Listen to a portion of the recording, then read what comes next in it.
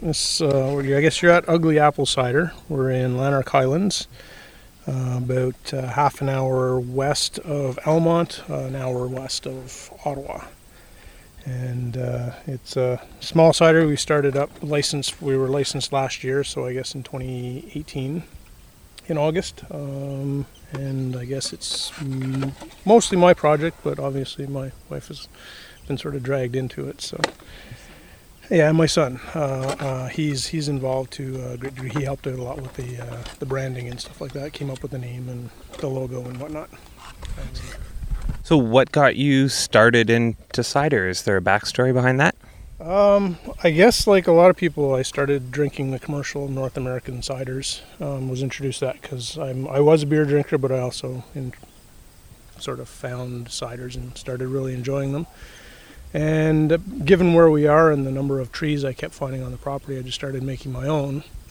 And initially, I guess I figured that I was doing something wrong because it tasted so different from the commercial ciders.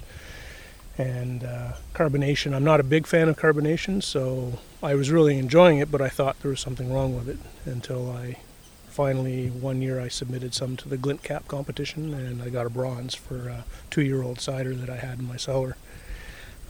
And I guess it sort of just went from there. I've been making cider for, I'd say, probably about 10 years, but commercial only for, this will be the second season. So what was the reason you thought it was wrong? Just because it tasted somewhat different, or?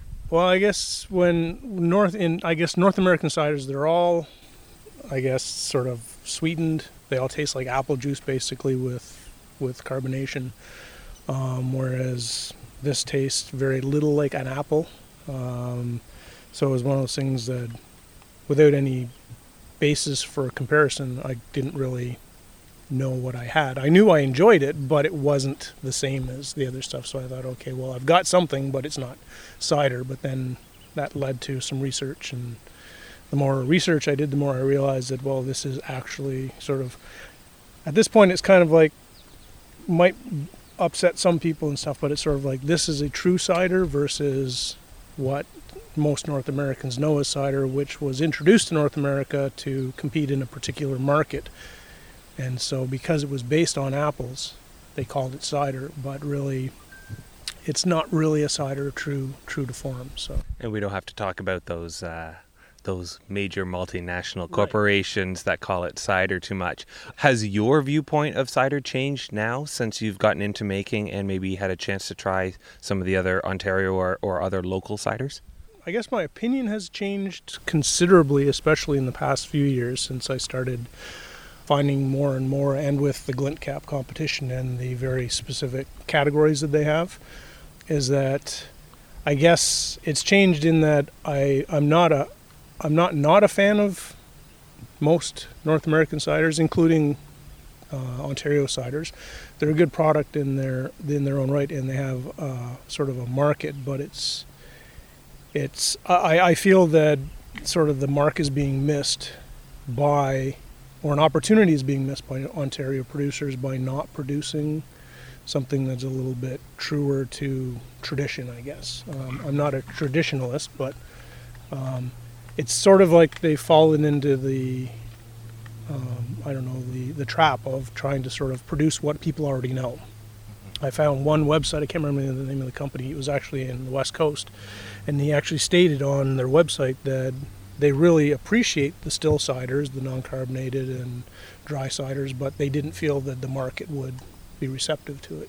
And true enough, because it's a real educational process, because you don't want people coming up expecting to drink growers, right, or any of the larger producers, and then they drink yours and they think there's something wrong with it. So that's kind of where we're at with that, is that we got to sort of ask them what they normally drink and then say, okay, throw that away. That's not what you're going to experience here.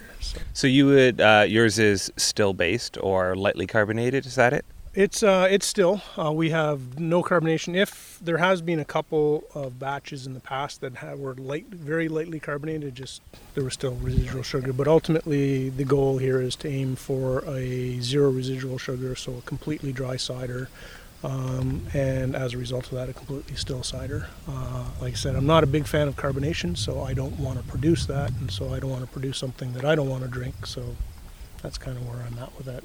Even though some people might want it, and a lot of people say, "Well, are you going to make one, or can you?" So, well, I could, but I don't want to. So. And looking at the place here, this is your residence as well as your workshop for cider making and so on as well.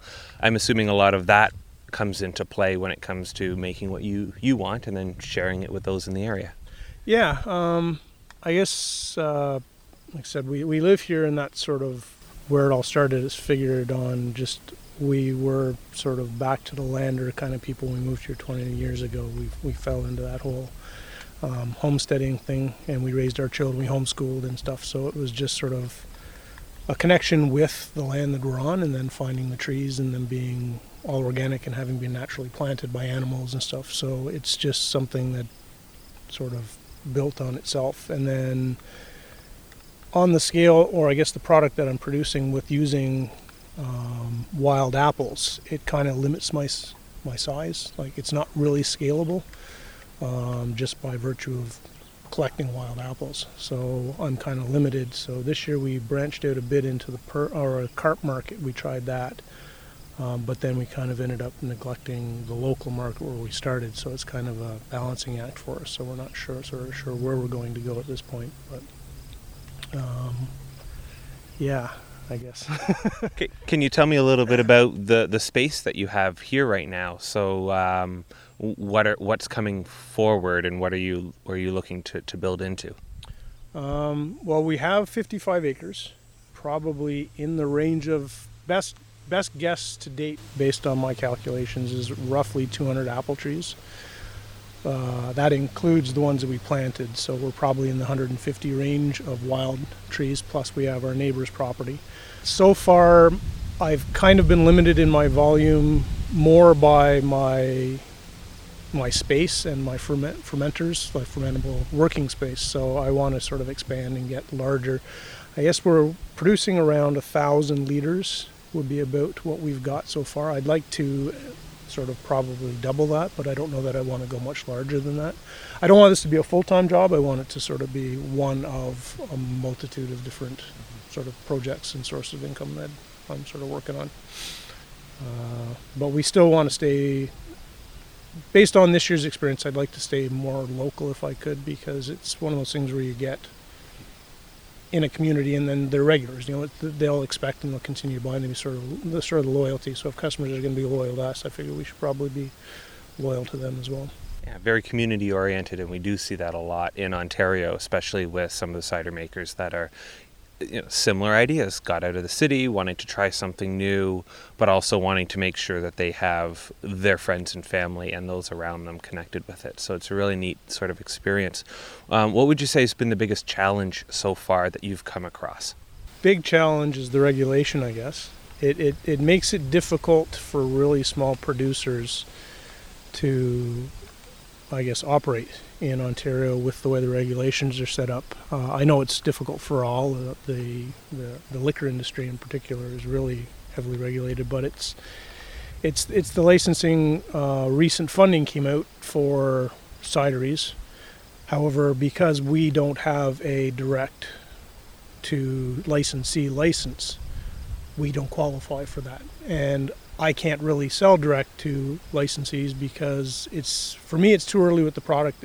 As I described with the education part of it, is I have to find a restaurant that's not just looking to put something on tap or something on it, and they're not going to explain it, because it's a product that really has to be explained to people so that they know what to expect.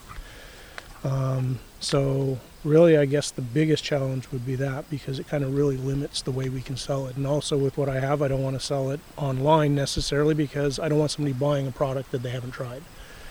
Because again, it comes down to that. They're expecting one thing, they get this, and now it's just a bad review. And then they tell everybody, no, it's not cider, there's something wrong with it. Sort of like what I felt in the beginning when I first made it. So. And if you're somewhat remote in areas compared to others, and your product capacity is not overly large, then you're meeting the needs of the goals that you're looking for, and that's a really positive sort of way to be able to look at it. And again, a lot of people go that sort of direction, which is great. Before we finish up, why don't you tell us a little bit about the products that you have here in front of us and that are available if someone is to come visit? Right now, I guess we did sell much of our product before we stopped for the season. So right now, really what I have left is we have 3 versions of what we're calling the wild cider. Unique in their own right, but they're close enough that really if I was to sell them at the market, I could sell you a bottle of this, and if you came back next week, I could sell you this bottle, and in all likelihood, you wouldn't notice the difference. But I didn't want to blend them all into one, which is what was recommended, because for me, they all have their own character. And well, if I'm going to drink them, I'd like to be able to choose what I want to drink that particular time. So we have 3 versions of the wild cider. You'll be getting to try today an experiment we did, which was sort of a Normandy style. It's in the same method of the Normandy type ciders, but it is a different product. Just by virtue of not being produced in Normandy, it's very different, but also the process is a little different in that we don't just leave our apples laying in a pile on the ground. We actually have them in containers and such. We've only got a few bottles of that left, and my wife really likes it, so she's keeping those.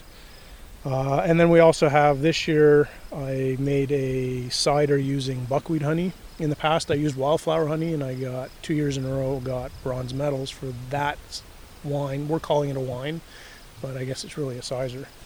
Made it with the buckwheat honey, which very different product because it's actually tasting more like a mead than it is a cider because the buckwheat is so strong.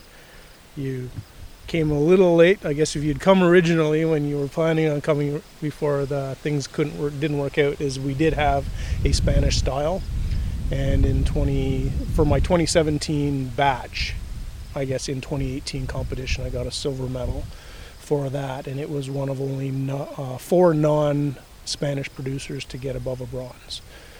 So all 4 of us got a silver. All the golds were.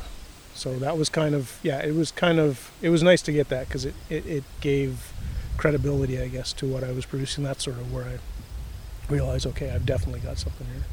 Fantastic. Looking forward. And if people want more information about you, where can they get some information? We have the website, uglyapple.ca, and it's got some information on that. And again, they can contact us through the website. There's no, as I mentioned, there's no sales on the website, but you can order the stuff. It's just that at that point we kind of do email money transfers, and then we'll deliver it to you rather than, or if you wanted to come out, you can come out and pick it up that way. So I guess that's pretty much. I guess we have a Facebook page as well. Instagram as well. I'm not really into the social media part, so that's why I'm not having the answers for that. So Ugly Apple has a Facebook, Instagram, and a website. Excellent. Thank you so very much for the time, and pleasure to be able to come see the place. Well, thanks a lot for coming out.